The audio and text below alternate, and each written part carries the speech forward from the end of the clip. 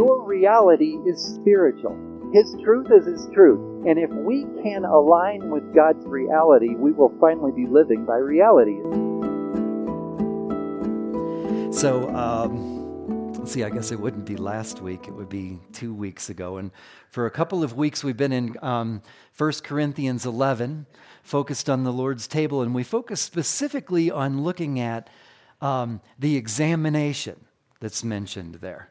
How many of you were with us for that? It'll help me to know. Okay, good. I won't repeat too much of it. But it's a very specific examination, right? It's to examine what? To examine that we're not at fault of not discerning the body of Christ, not discerning God in us and who we are as the body of Christ, as an effective place, as an open place for the Spirit of God to be in so that His will can be done among us, right? It's a very particular examination in the context of that passage. And then you know what comes next. Right after he has that discussion about the Lord's table, starts the listing, one of the scriptural listings of spiritual gifts. So if I was a good little pastor, I would move right on and go on, and we would be teaching out of the listing of spiritual gifts. And I just feel like the Lord has strongly on my heart that we're gonna kind of pause. We're gonna stay where we're at for a minute. I know that's coming. In fact, that's one of the Sunday school classes in that insert, so sign up for that. But he's asking me to pause for a minute because there's something far more important to have established that allows for the release of spiritual gifts. How many of you would like to see spiritual gifts far more released and far more powerfully operating in this place? Good. Almost everybody. Some in here don't want it, but that's okay. We'll leave you alone. That's good. But see, the thing is the spiritual gifts are what? They are, the Holy Spirit of God is a person, is the person of God in you and upon you. Okay? When you become a Christian, when you give your life to Christ, when you accept that redemption, the Holy Spirit makes residence in you, right? You become the temple of the Holy Spirit. Scripture also talks about the Spirit coming upon you, right? Upon you for kingdom purpose, for the release of the will of heaven. Amen? So now we're going to look at this. We're going to look this morning at a passage that I'm going to show you is exactly the same pattern that we've been studying that's in 1 Corinthians 11. We're going to look in the second chapter of Philippians. I think we start there. If you want to start turning there, you can. It's going to take me a minute to get there. But I'm going to show you that it is exactly the same pattern.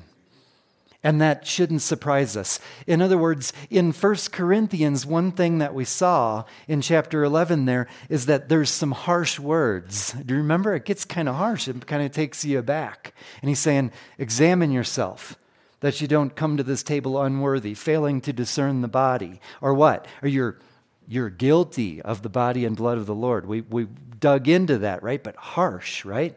Why is it so harsh? I'm going to show you another passage that's just as harsh, and I'm going to show you that it's exactly the same context, because he's deeply concerned. Now listen to me.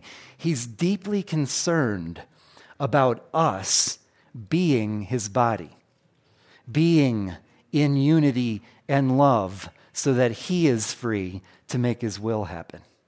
Do you believe that? Okay, go with me to Philippians chapter 2, and we'll just start to dig in here.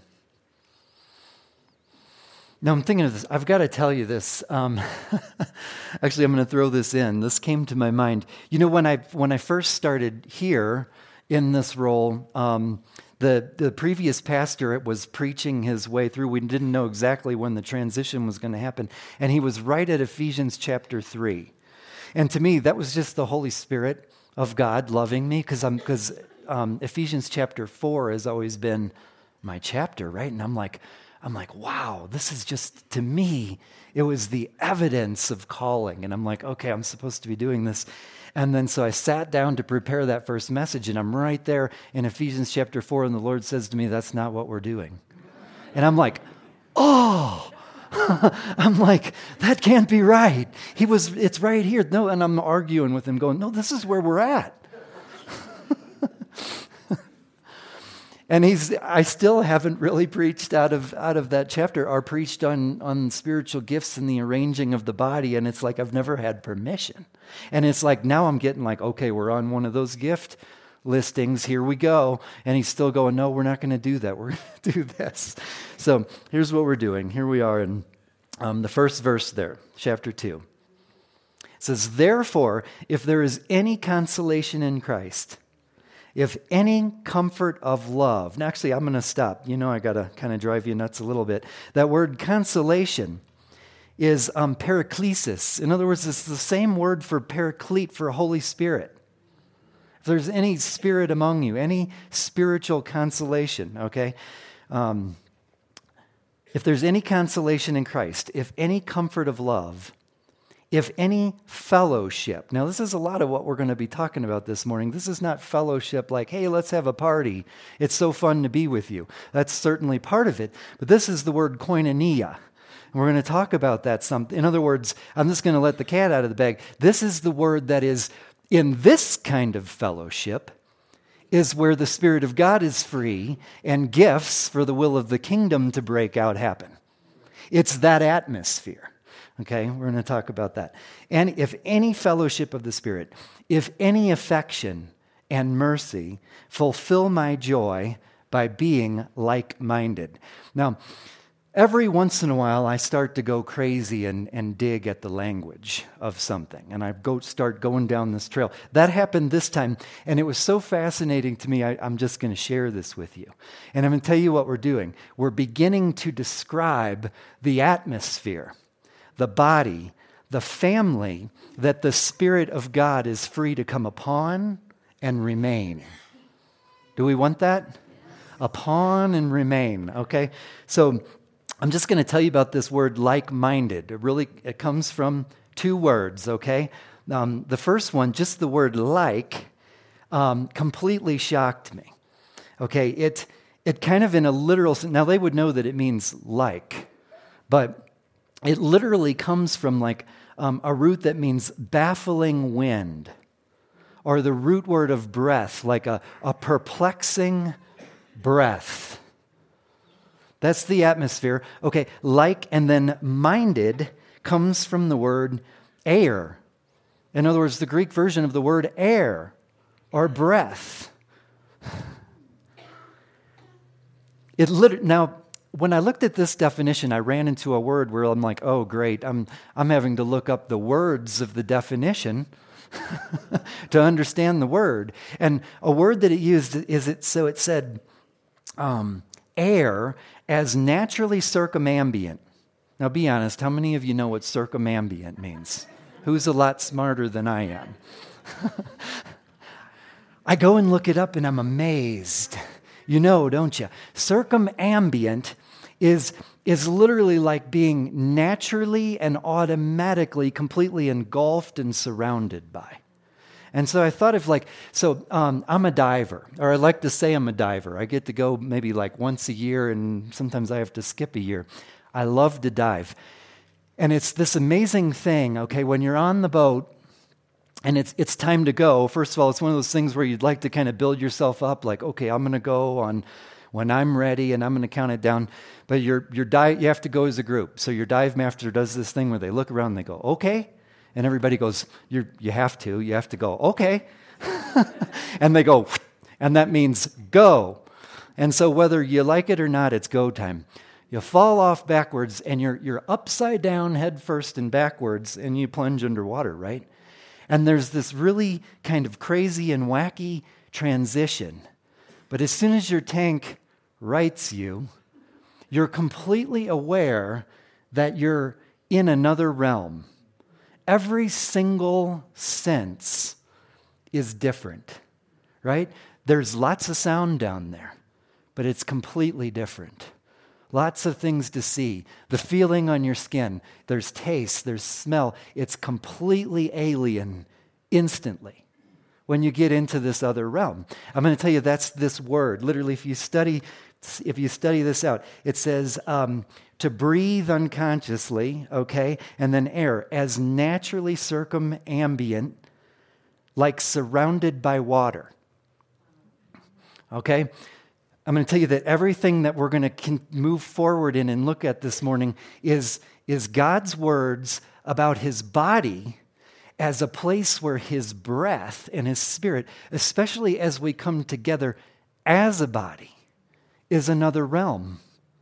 When we gather in here, when we gather as the body of Christ, we are creating a realm for the Holy Spirit to be in that is not of this world. It's completely other. It's where he's free to come upon and remain for his will through you. I don't know about you, that was enough for me. I was like, as I studied that out, I was already like, that's a wrap. But we'll go on. We'll go on. So now the word mind, now it just gets better. I'm going to keep digging at language. I know I don't usually do this much, but the word mind there has implications of like the same sentiment or opinion. But the deeper you dig, you get to where literally the second time in this verse where it's actually, I haven't read the verse. So if I'm losing you, that's me. I'm doing that. So it goes on and says, fulfill my joy by being like-minded, having the same love, being of one accord. Now I'll tell you that one accord is sumsukos. In other words, it literally means co-spirited, sharing the same spirit, the same breath. This is the atmosphere. See, we can go right on in and we can teach the list of gifts. We can start encouraging people to go, how does this work, right? We go from the secret place to stepping out and taking risk because we believe God. And back to the secret place to stepping out and taking risk in the Holy Spirit because we believe God. You see that? We can jump right in and teach that. But what God really has impressed on my heart is we have to understand that there's an atmosphere. There's us being the body of Christ that positions us to be the people of his presence. Does that make sense? You understand there's no such thing as a spiritual gift without his presence. They are the manifestation of him. They're the manifestation of his goodness for and among us to make witness and advance the kingdom. They're him.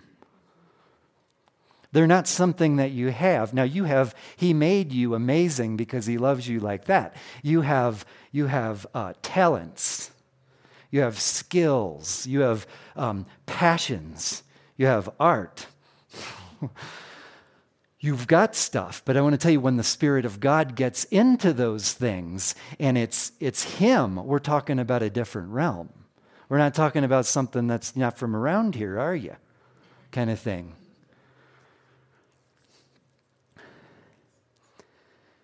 See, the body of Christ experience is intended to be an experience of another realm created by God through each other for his interest.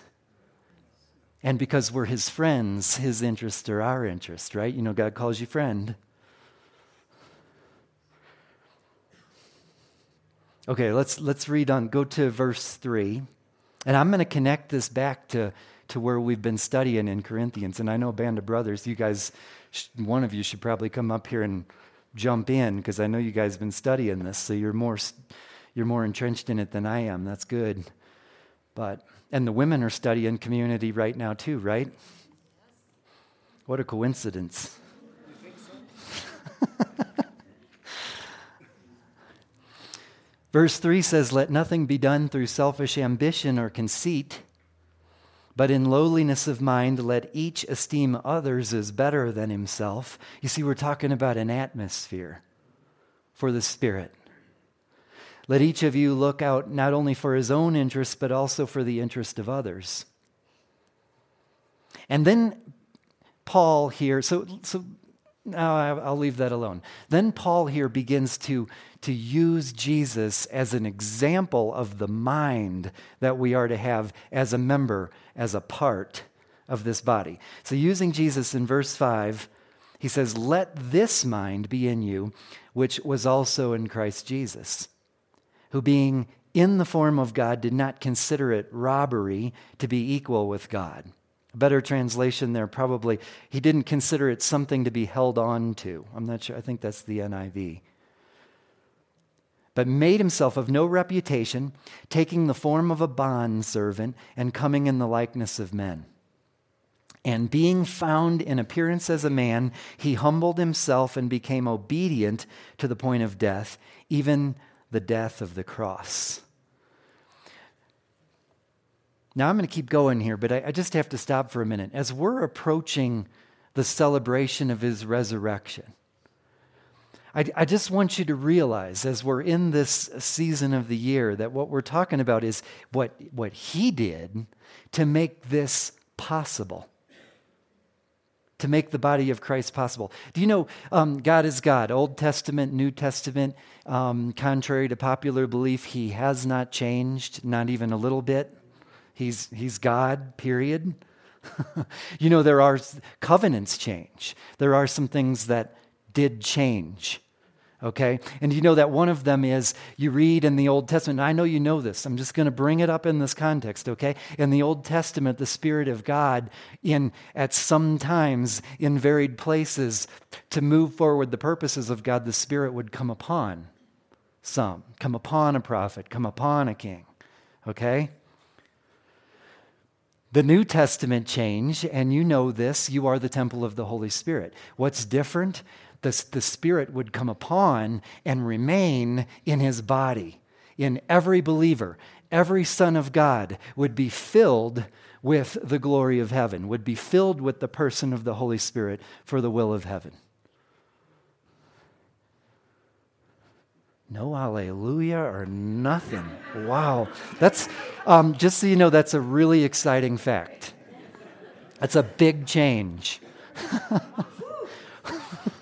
Thank you, Joy. That's why we have her sit right up here in front.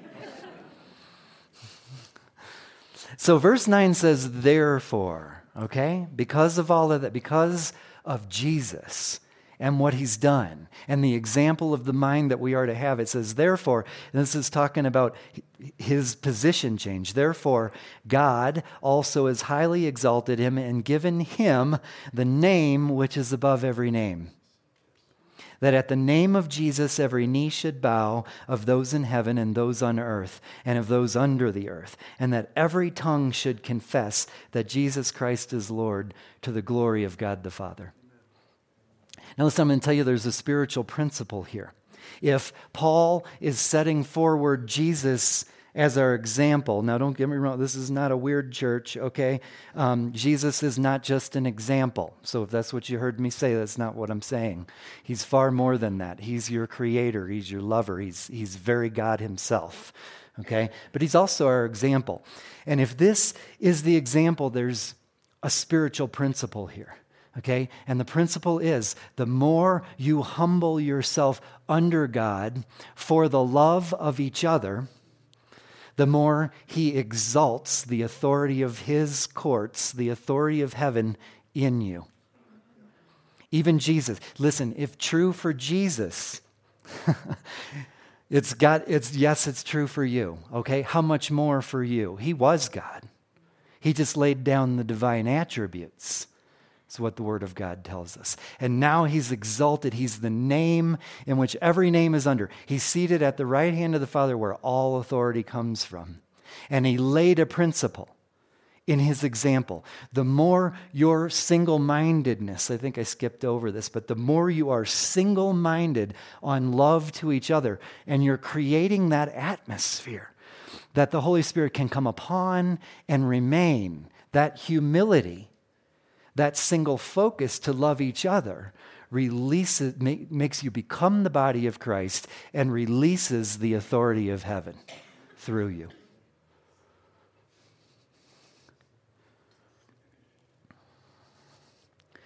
That's the principle. Okay, now, here's why we're reading this. Verse 12 says, "Therefore, my beloved, as you have always obeyed, not as in my presence only, but now much more in my absence," he says, "work out your own salvation with fear and trembling." So there it is. I'm showing you the same pattern that we looked at before. Did you catch it already? Harsh language, really harsh language. Work out? I mean, first of all, you just kind of go, let's see, salvation by faith alone. I can never work hard enough. Did Paul just have the audacity to say, work out? Not just work out, but work out with fear and trembling? What are we talking about here? This is the kingdom where everything's freely given. You read the first 2 chapters of Ephesians and you read your lottery ticket, that no spiritual thing is withheld and you can't work hard enough to get any of it. It's all, what? Freely given. What's Paul talking about? Work out your own salvation with fear? With trembling? Now I'm gonna get something out of the way, okay? Just so we don't run off on any erroneous rabbit trails. First of all, what you're about to hear me say next, and what I believe God's asked me to share, okay, is not an attempt to make you think that you shouldn't approach a holy God with fear and trembling. You should, okay? That's appropriate. And the other thing I need to put out there is, do you know how a few weeks ago I was telling you that the verse where it says examine yourself to make sure, are you discerning the body of Christ in the way you approach this table? I was telling you, it's one of those verses that's taken out of context. I mean, most of the time, it's just ripped out of its context. And it's made to be just a blanket examination for sin, to come to the table where everything is freely given. This here again is going to be a verse that I'm going to tell you is usually ripped out of context. But now, here's what I want to do. I want to give you permission. How many of you have had an experience, an encounter with Jesus, in which he spoke to you by providing for you a singular scripture? And he spoke to you in that way. Okay, all over the place. Good. And then, have you ever gone back later and looked at the context or heard a teaching on it later and you've went, wait a second, that's not even what that verse means.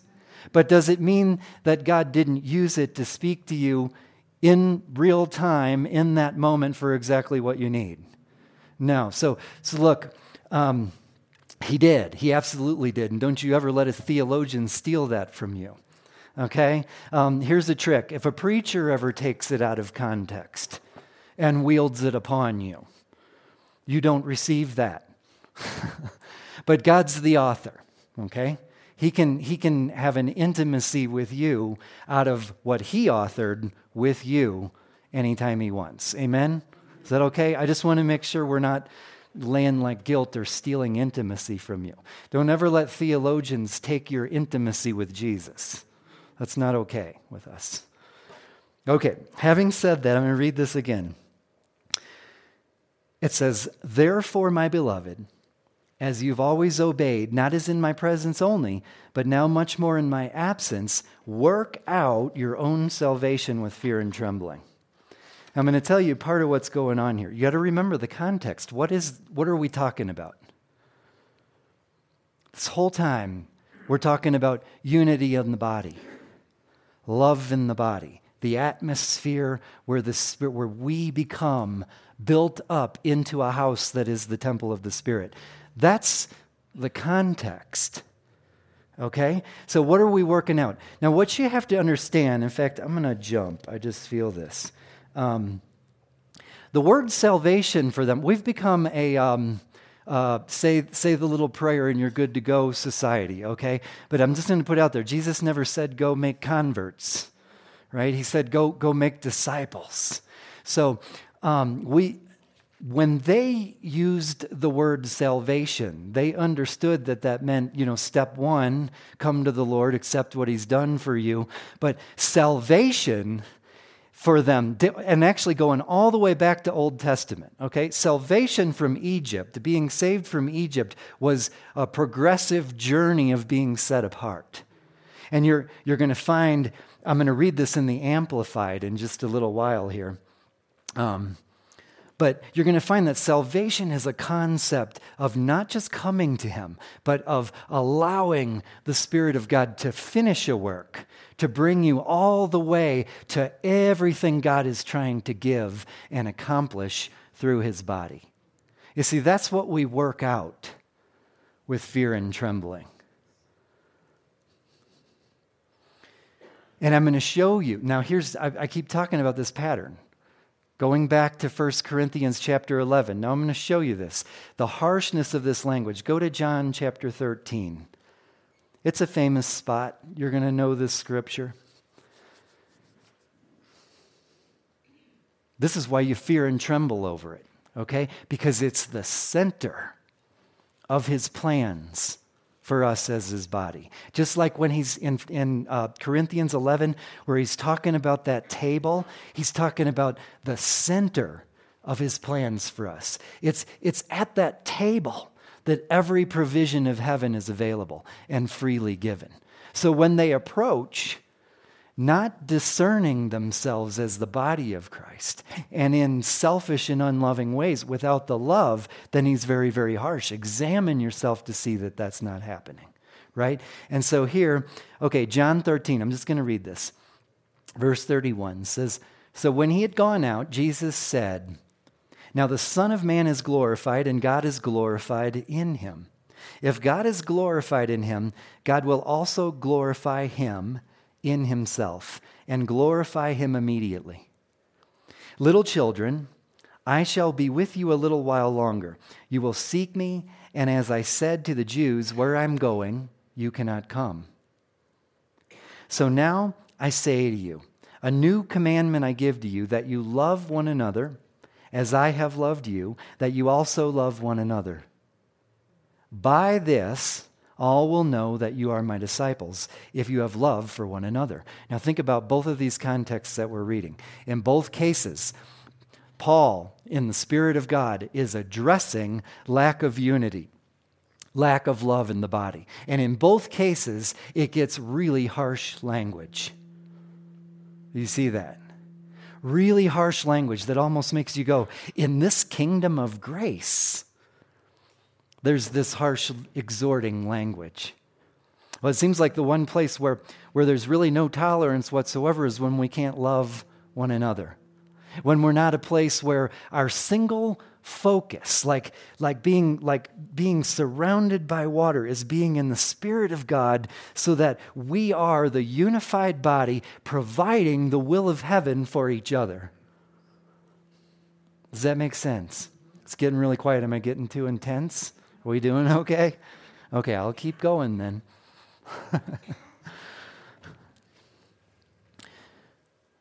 Go to Matthew chapter 18. And actually, I'm going to start in verse 20, and then I'm going to skip back. This is another one of those, I'm not sure why the Lord seems to be putting me on this kick of things that are usually ripped out of context. You'll be familiar with this verse. 18, verse 20. It says, "For where 2 or 3 are gathered together in my name, I am there in the midst of them." That's a principle, right? How many of you know just offhand what context that appears in, that verse? Did you know that appears in a disciplinary context? If you go back to verse 15 with me, here's the context. It says, "Moreover, if your brother sins against you, go and tell him his fault between you and him alone. If he hears you, you have gained your brother. But if he will not hear, take with you 1 or 2 more, that by the mouth of 2 or 3 witnesses every word may be established. And if he refuses to hear them, tell it to the church. But if he refuses even to hear the church, let him be to you like a heathen and a tax collector." Harsh again, right? Boy, it seems like we've got a coincidental pattern here. Every time there's there's a problem of love between brothers and sisters in the family of God, it gets harsh really quick, doesn't it?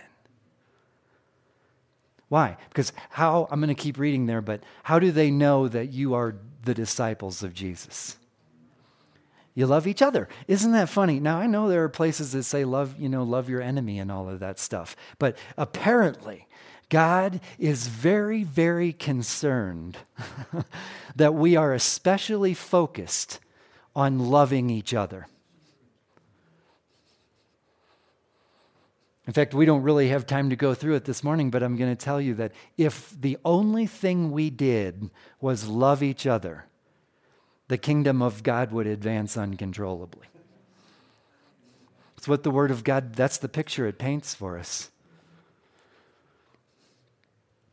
We could lay out, we could blueprint really, what do I want to say? Really complex kingdom advancement programmatic plans. We could come up with missions strategies, and I'm telling you, if we just loved the way each other, if we just made it our single focus to be in a unity where the Spirit could come upon and remain in this body, we become so alien to this world.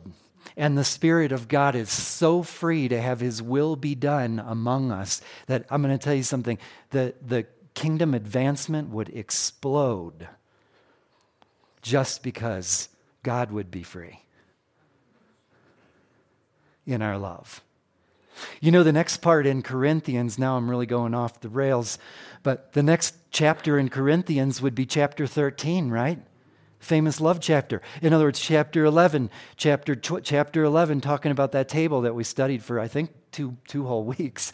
And then chapter 12, the gifts, the listing of gifts. What? That's all just a foundation to get to what the real deal is.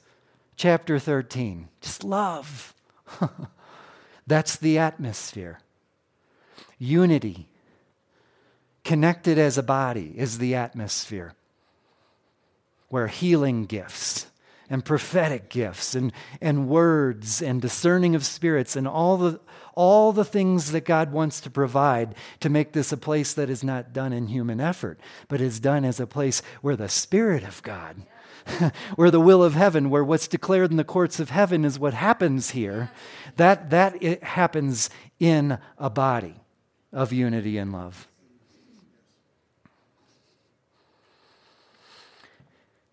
Okay, I told you I was going to keep reading, right? So verse 18 says, "Assuredly I say to you, whatever you bind on earth will be bound in heaven, and whatever you loose on earth will be loosed in heaven." Do you recognize we're still in the same context? We're still talking about unity and love between brothers and sisters in the family of God. That's the context here. And finally it goes on and it says, "Again I say to you that if two of you," what? Agree. That's why in Corinthians and that's why in Philippians there's such harshness and entire, we call them chapters, but entire portions of those letters are devoted to writing to the churches about where they're starting to make schisms and disagreements, and I like that leader and you like his teaching. Well, I don't agree with him. And it's really pointing out that what God's concerned about is how are you loving each other?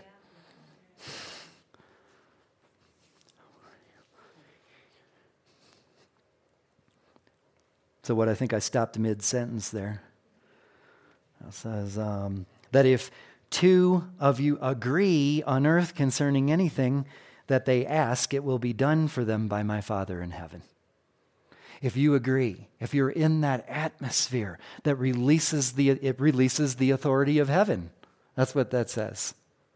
And it goes on and says, where two or three are gathered together in my name, I am there in the midst of them. People of the presence of God. What makes you different? Moses knew all the way back what was supposed to make us different. He said, if your presence doesn't go with us, then forget the whole darn thing. I'm out, doesn't he? That's what this is talking about.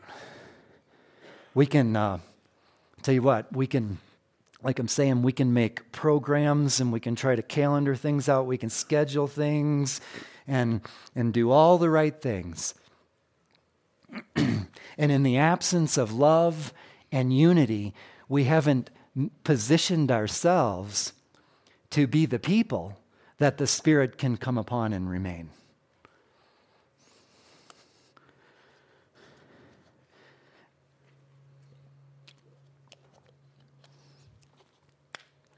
Does anybody know a joke?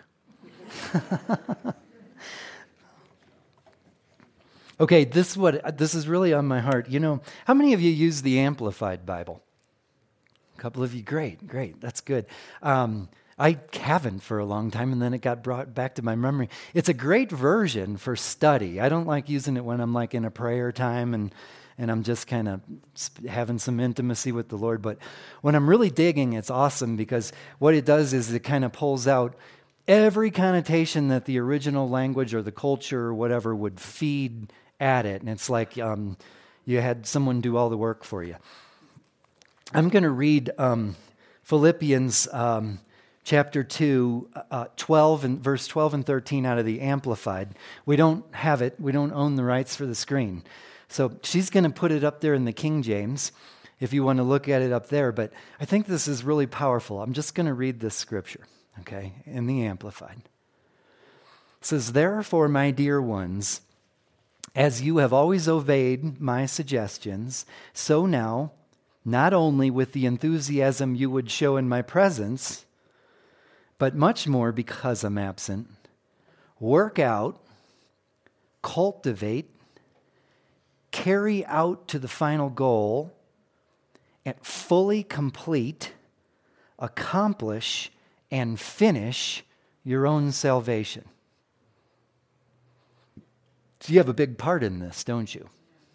I'm going to show you that the real part is all God's in just a minute. But you have a participation part. You have a heart part that you realize you're being asked to step in and work this out. Now, I don't want us to get off track. What's the context? What are we working out? Being saved? Being good enough to be saved? No. Right. The context, what are we working out? We are working out coming into the fullness of being His body. Okay? So many places that we could pull out, and we won't, so you don't throw stuff at me. But we could pull out all kinds of places where it talks about you being a member, you just being a part of the whole, that God's plan is you're really not even in the fullness of your own identity until you're brought into the whole, right? We could study that for 6 weeks, just that alone. But here you're being told cultivate, carry out to the fullness of the goal, and fully complete, accomplish, finish your own salvation. Now remember, salvation is the fullness of what God is trying, in this context, and in most contexts, the way that word is used in the Word of God is bringing all of us together into the fullness that He's planned. Fullness. It goes on and says, so you're working this out, work out your own salvation with reverence and awe and trembling, with serious caution, tenderness of conscience, watchfulness against temptation, timidly shrinking from whatever might offend God and discredit the name of Christ.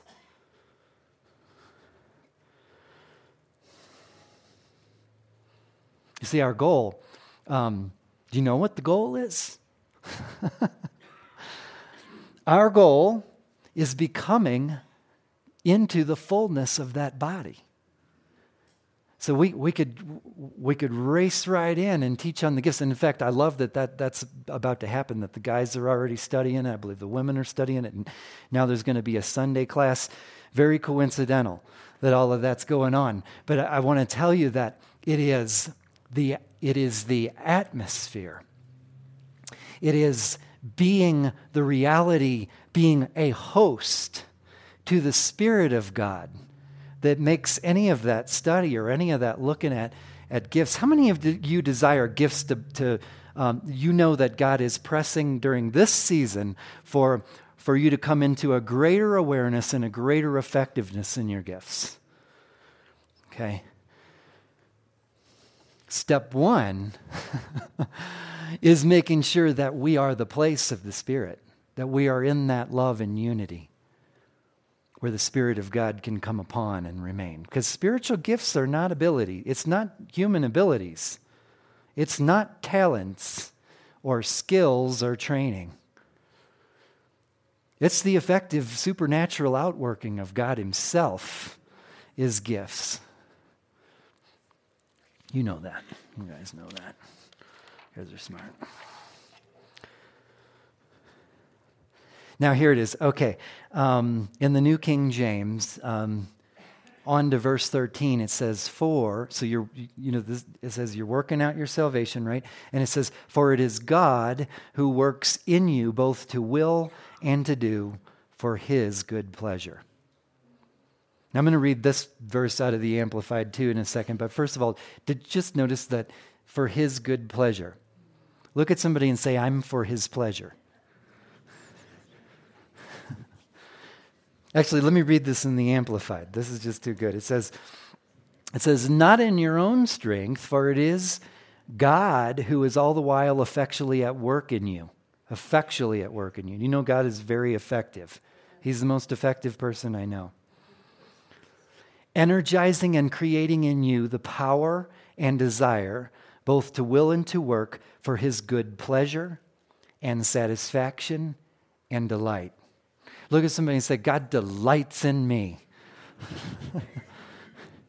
I am completely satisfying to God. I am for His good pleasure. See, that's the good news. You obviously have a part. There is an obedience here. When it says work out with fear and trembling, that's a part. You participate. And then, but here in verse 13, it's so important to recognize that it is God who does all of it. That's thankfulness. We step out in faith that He's going to do all of it. And He's doing it for His good pleasure. What did He say? He's dancing over you. He's crazy nuts in love with you. He's going to do it. Other places say He is going to finish the work. And what is that work? Bringing you into the fullness of His idea when He made you. What is the work? Bringing us together. You understand, you don't even get the fullness of your own identity until it's connected into the oneness of God. He had the idea that you are His body when you come together. Okay? So individually, now you know this, I just have to put this out there. Individually, you're the temple of the Holy Spirit. When you come together, you become His body. What does that mean? See, His body, do you know that as His body, we are carrying out the same ministry as when His flesh feet touched the earth? The ministry didn't change. When you come together, you carry out the reigning, bringing the authority of heaven. You carry out the prophetic ministry of Jesus, and you carry out the priestly ministry of Jesus, reconciling the world to Himself, bringing everyone into oneness. Your identity in Christ comes into its fullness as you're brought into the body of Christ, as you're connected in love and unity to believers. He's set free to make His will happen. Now, it sounds like I'm scolding y'all, so I should just throw this out there that I love being a part of this specific body. Always have.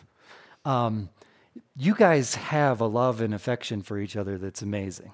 Now, I'm not going to overstate. I'm not going to pretend like we don't have our moments of disunity and our little. We do. I think every church I've ever been in, there's always been people there. Even if I'm in the building alone, I'm in there, so it's already messed up, except for God. But you guys are amazing. I know that God is doing this thing. I'm just telling you, as I'm praying, I know that God is preparing us for things that He's about to do, for this county, for the area, for starting in your families. He's already doing it. How many of you know that the Spirit of God is moving in more powerful ways and in new ways just in your family than you've ever seen before in your whole life? Yeah. Okay. I'm going to get in a lot of trouble if I keep going. Let me see. Your little whispers going, keep going, keep going.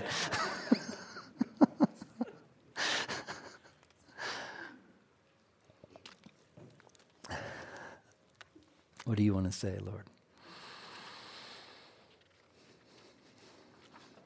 Okay, I think what we'll do is we'll leave time for ministry, for people who want ministry this morning. I'm just going to close with a couple of things, okay?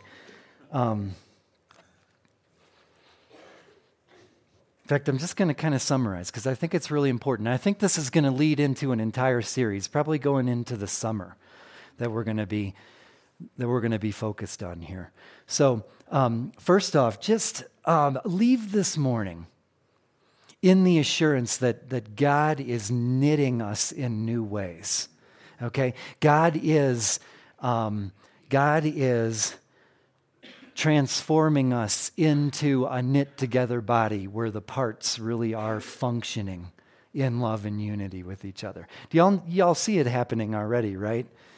He's not even yet begun.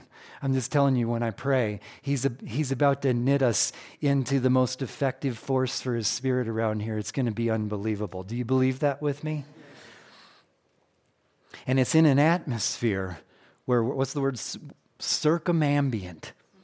I think that's my new favorite word now.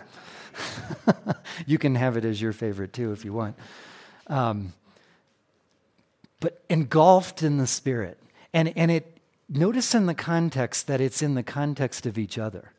See, you understand, if the Spirit of God is in you, and the Spirit of God is in the person in next to you, and so forth, and we're all in unity and love together, we're creating an atmosphere where the Holy Spirit of God is circumambient.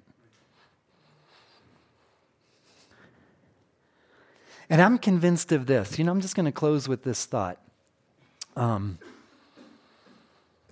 In my experience, and it's always been my calling. I'm going to put this out there, even back when, I was not the guy I am now. We'll just put it at that.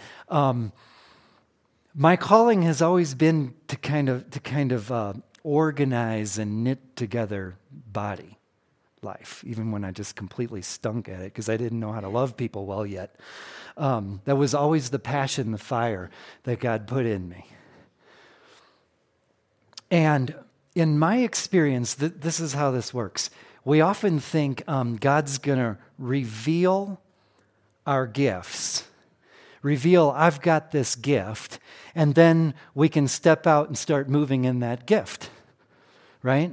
That's the general paradigm. Now I'm going to tell you, what I've seen is as people are knit into a body, the body of Jesus in unity and love, the gift starts to manifest, and the person in most cases, they need someone else to point it out and go, do you know what you're doing? What are you talking about? You're manifesting this gift. That's called word of knowledge. That's called discerning spirits.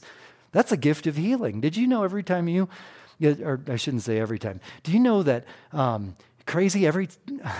can't get away from it.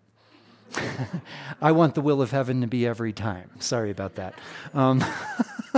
When you lay hands and pray, people get well. Did you notice that? Especially when you're part of that prayer team. Did you? And that's how it happens. When we're knit in unity and love as the body of Christ, the Spirit of God It's not something you do. The Spirit of God begins to manifest himself. And that's when we point out to each other, do you see what you're doing? That's a gift. You see, we think of it in reverse. Strive to figure out our gift. And the gift, do you know the gift that you have? Spirit. That's the gift. The glory of God in you. That's the gift. I decided a long time ago that God can manifest any part of himself in me that he wants anytime he wants. I quit trying to refine and figure out exactly what my gift was. Because it got to the point that sometimes he was just surprising me. I've gone through my dry seasons. I'm just like you, where I'm like, what are we doing here, Lord? But then other times I'm going along and he just surprises me at all the things he wants to do. And I've noticed that it never really happens when I'm not loving people well. But I've noticed that when I have a yearning heart, which has to be the miracle of God, because I never really was a love people that well guy myself anyway. So it's evidence of God in me when I'm loving someone well, and when I'm really crying out in love for a person. It's amazing how God just does what he wants. And I see the manifestation of himself, of spiritual gifts beginning to pour out of that. Amen? Does that make sense? We are going to begin. In fact, we had our leadership advance this week. We had our meeting of ministry leaders get together. And one thing that I just really exhorted of our leaders is that in our ministries, whether it's home fellowships, whether it's ministries here in the church or whatever we're doing, whatever you're a part of, we're going to be fostering safe places for you to be vulnerable for healing, and bold places for you to be able to step out and go ahead and risk it. Go ahead and risk believing that God wants to move through you. Places where it's safe to miss. Well, boy, I sure thought God wanted me to pray that for you. I sure thought that's what he was telling me to tell you, that he wanted to say that to you. And have it be a miss. That's got to be okay. And we've encouraged all of our leaders that we're beginning to make bold places for ministry, where you come, where you're in the secret place with him. And you speak with him, and you're in that secret place. And then you come out in power. And then you come out in a boldness, and you go ahead and risk. Okay? Do y'all want that? Do you want the person next to you? Would you rather they were risky in the Holy Spirit and come offer you what they think God is trying to give you through them? Or would you rather they be timid and really make sure that they, what's your preference? Go on and do it, right? Just tell me. Every word's supposed to be weighed anyway. Amen? No matter what anybody says to you, you're going to weigh it in the Holy Spirit. You're going to take it to God and pray about it. Oh, gosh, I love you guys. Okay, let's pray. And actually, I'm going to pray, and then I'm going to have some ministers come up here. I don't know what for yet.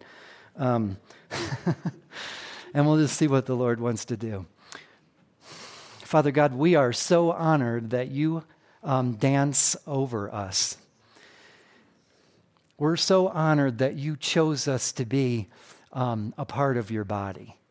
And right now, if you want to, just stretch your hands up like you're receiving something right now, okay? Father God, we receive that we are your idea, that you are nuts in love with us. And when you made us, you made a unique design. We thank you for that unique design. And we just receive, in the name of Jesus, we receive our unique identity when we come into you right now. We ask that in the authority of your name, the only name under which every knee should bow, that you would be binding in the name of Jesus the darkness and attack against the beautiful and amazing identities that you have created in these people. And in the freedom of that, Lord, I ask that you would be releasing yourself, your Spirit in ways, revealing aspects of our identity that we've not seen before. In the name of Jesus, I pray even right now, Lord, that you're just revealing pieces and parts, beautiful gifts, unique passions, and art, and healing, and discerning, and wisdom, and knowledge, and all the unique things. I ask that you would make us a people that are loving each other so well and that are in such great unity in your name that your Spirit is completely free to release the will of heaven to the people in next to us. I ask that you'd be making a witness, that you would build a reputation, not for this church, not for us, but a reputation of your own name in Teller County, that people would begin to hear about your name and what you're doing through love. In the name of Jesus.